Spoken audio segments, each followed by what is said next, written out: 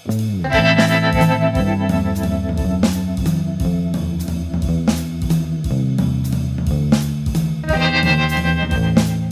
and welcome to the Brutally Honest Books podcast. I'm your host, Sarah Gerard, and I'll be giving you my honest thoughts on the books I read. While the reviews will be short and to the point, they'll include everything you want to know without any spoilers to help you figure out what you should read next. So with that said, let's jump right in. Hello, and welcome back to Autobiography April. If you've been following along on Instagram or listening to the last couple of episodes that we've had, then you will already know that this is the monthly theme, but if you are just joining us, then welcome. As you can see from the title of this episode, it is going to be Alan Rickman's diaries that were published post-mortem, and it covers the years between 1993 and 2015.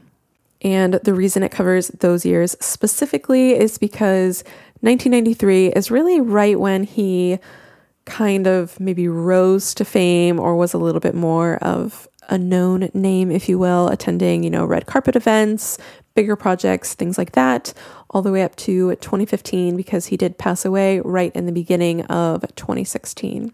And the book does include some diary entries between the years 1974 to 1982 at the end of the book. And personally, I thought it was actually a really nice touch to include it at the end. The reason they weren't included at the beginning of the book and sort of a part of all of the diary entries is because they are a little bit different in terms of their structure. These entries are a lot longer, more poetic, more insightful.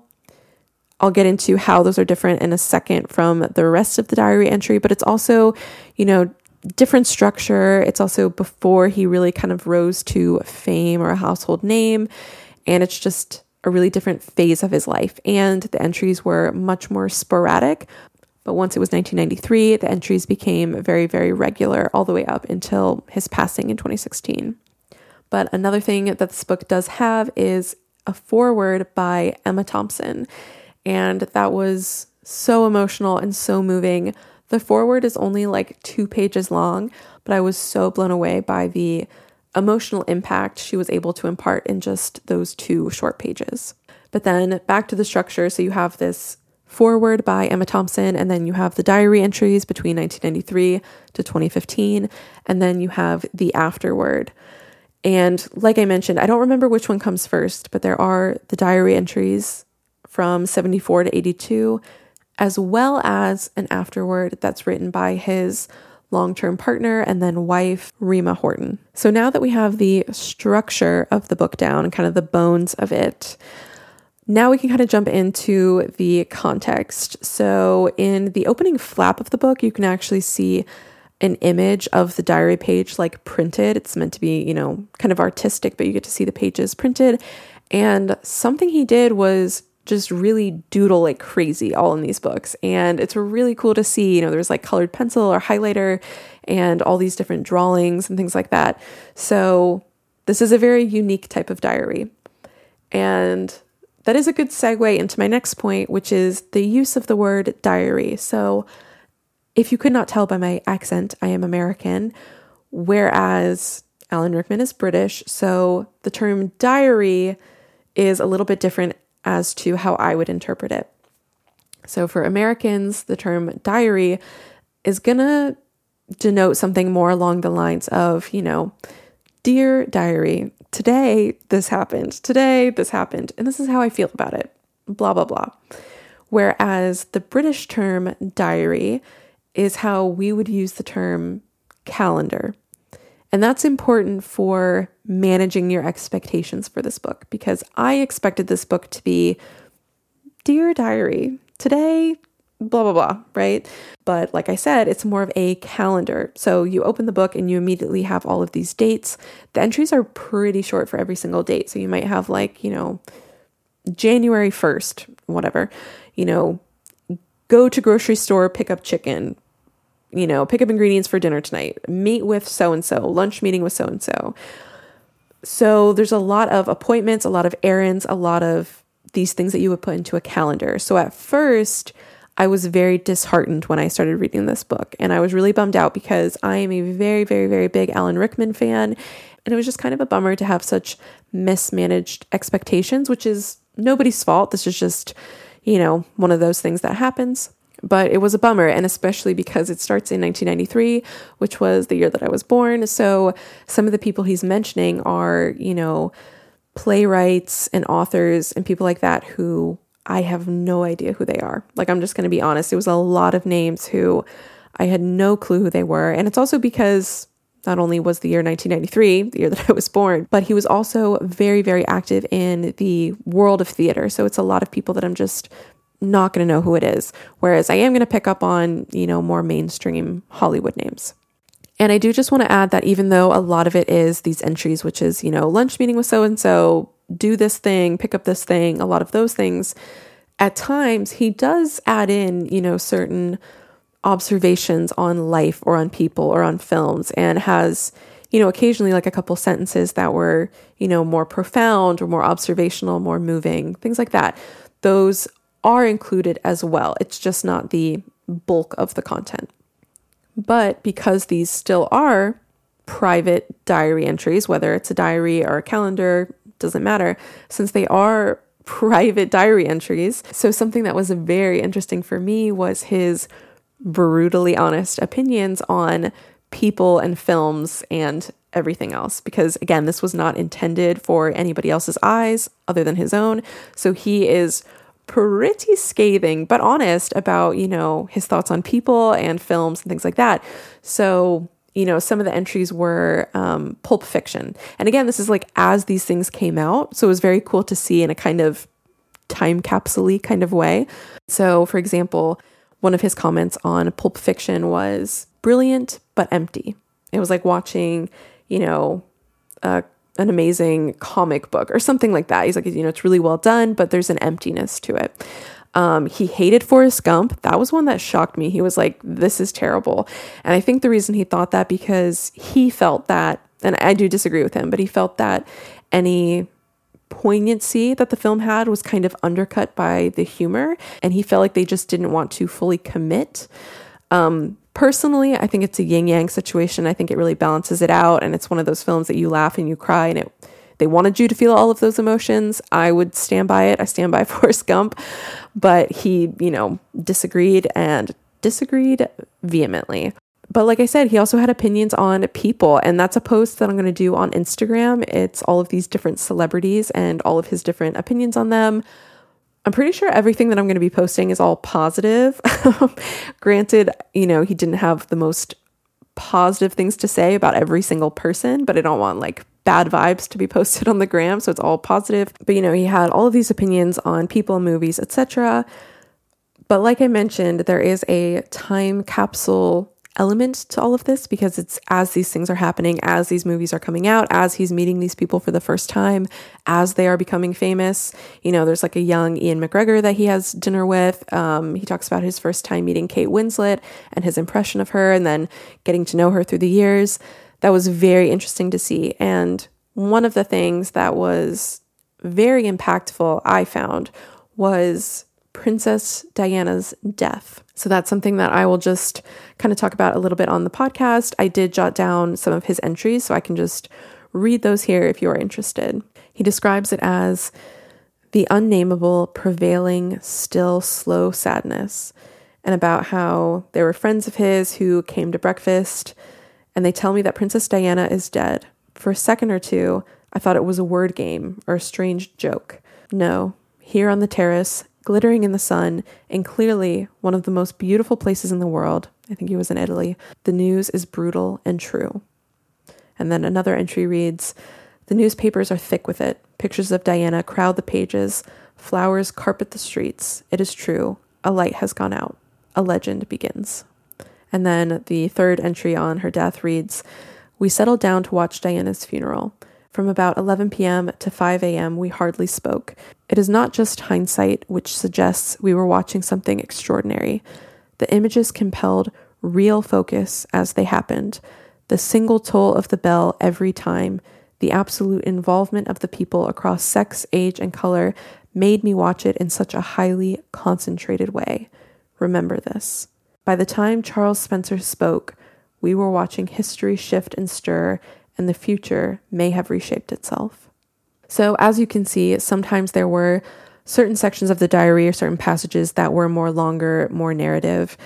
Also the same thing when it comes to Liam Neeson's wife passing away. That was just as heartbreaking, just as tragic, and obviously just as much of a shock.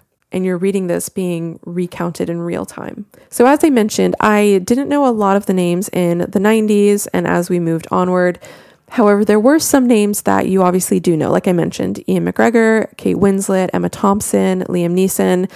It was just this really big group of friends. All of them were actors. Helen Mirren is a part of this group, and they're all just this really big friend group. They'd have dinner parties, and I would honestly just die for the same type of friend group, the same dynamics. So obviously when he's hanging out with these people, I did recognize the names. The name recognition, though, does increase a lot as it increases in the years. So as he becomes a little bit more of a Hollywood figure, and he starts, interacting with more names that are more recognizable to me, the book became increasingly more interesting. And the reason I mention that is twofold. One, if you are like me and you are interested in this book, just so you know to kind of hang in there just until it gets into the mid 2000s, a little bit further on. But also two, if you are somebody who you are British, you are interested in British theater culture, you maybe know more names, things like that, you will naturally find that much more interesting right from the get-go. And then obviously the elephant in the room is all of the Harry Potter content. I will say that I don't think that there's as much Harry Potter content as most people think or expect from this book, just because his role is relatively small compared to Daniel Radcliffe, Emma Watson, and Rupert Grint. And I want to say he would only shoot 6 to 8 weeks out of the year. That being said, there are some very interesting observations on Harry Potter. He speaks very highly of Chris Columbus, the director of the first two Harry Potter movies. And he does talk about kind of butting heads with some of the later directors, some of the later producers, and just some of his issues, essentially. Actually, one of them, I'll tell you this story. I think this was really interesting. And this is actually where the director potentially could have fumbled the bag so hard if not for Alan Rickman. So once it got to the boathouse scene in movie 6, obviously that is the movie where, spoiler alert, Snape dies. And if you remember the movie, the way that he dies is because Voldemort sets his snake Nagini on him. Nagini attacks Snape, biting him a bunch of times. He passes away, but as he's slowly passing away, not quite dead yet, Harry, Ron, and Hermione rush into the boathouse, and they're able to gather some of his tears to then see his memories.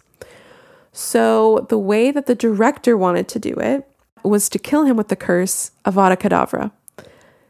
And Alan Rickman rightfully got heated about it and even complained to his wife about it, about how that makes no fucking sense, because if he's killed with that curse, then he's not still alive for a couple minutes longer for them to gather his tears. He would be dead instantly, as has been established in canon, right?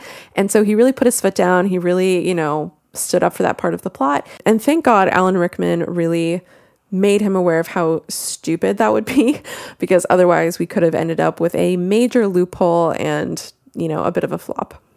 But that's something that I think this story kind of highlights, which I picked up on the book, is how strong-willed this man was. And that's something that I do really, really respect. And, as you can probably pick up on how brutally honest he was, obviously I'm a very big fan of that. And I think also at the end of the day, what an actor's actor he was. He truly, truly, truly cared about his craft more than a lot of people. And I think that can come off as pretentious.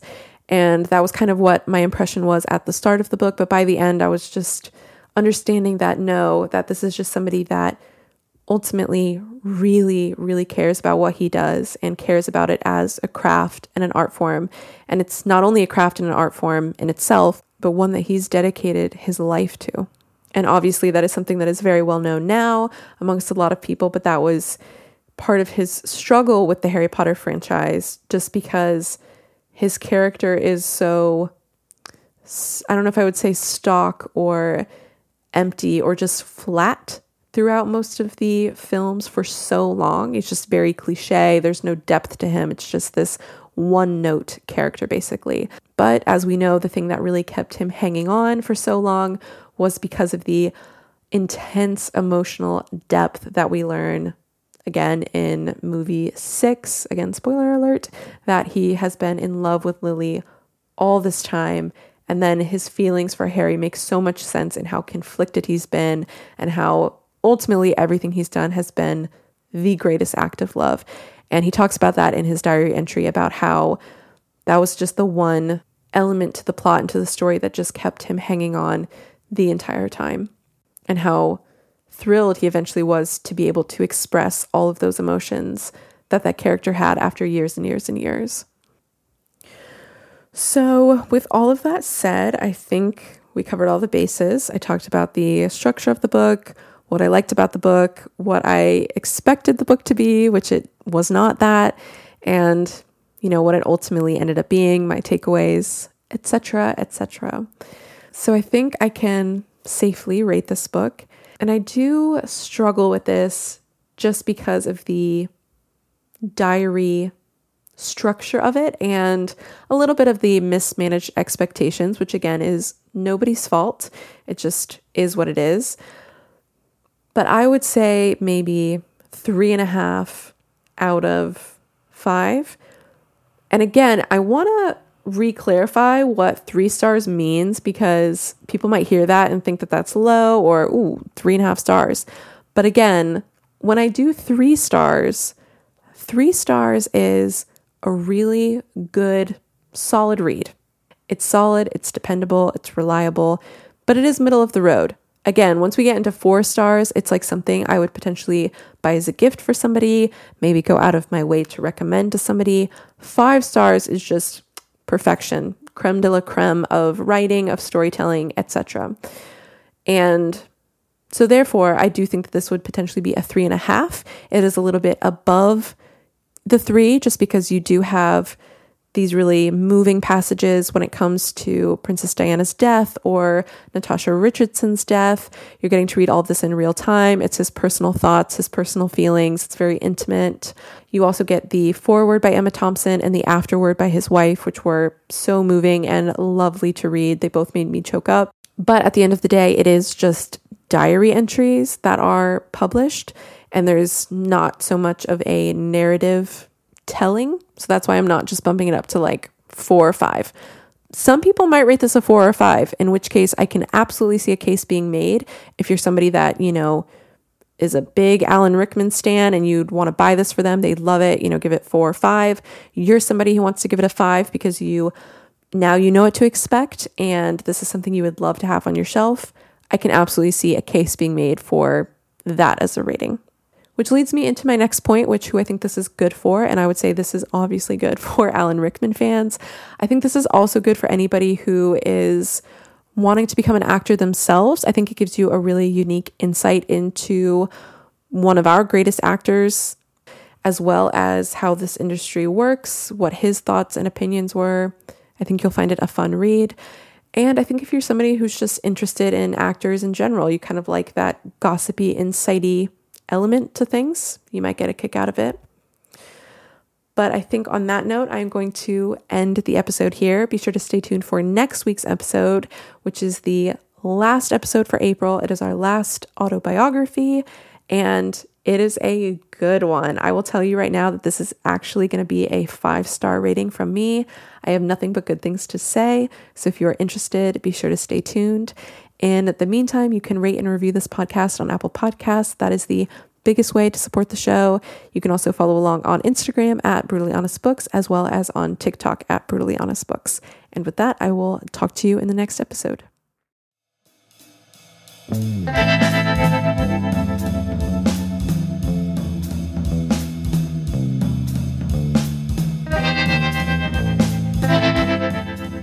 Thank you so much for listening to the Brutally Honest Books podcast. Make sure to subscribe on iTunes, Spotify, or wherever you're listening from. If you like this show, you can rate and review on iTunes, and be sure to follow along on Instagram at Brutally Honest Books.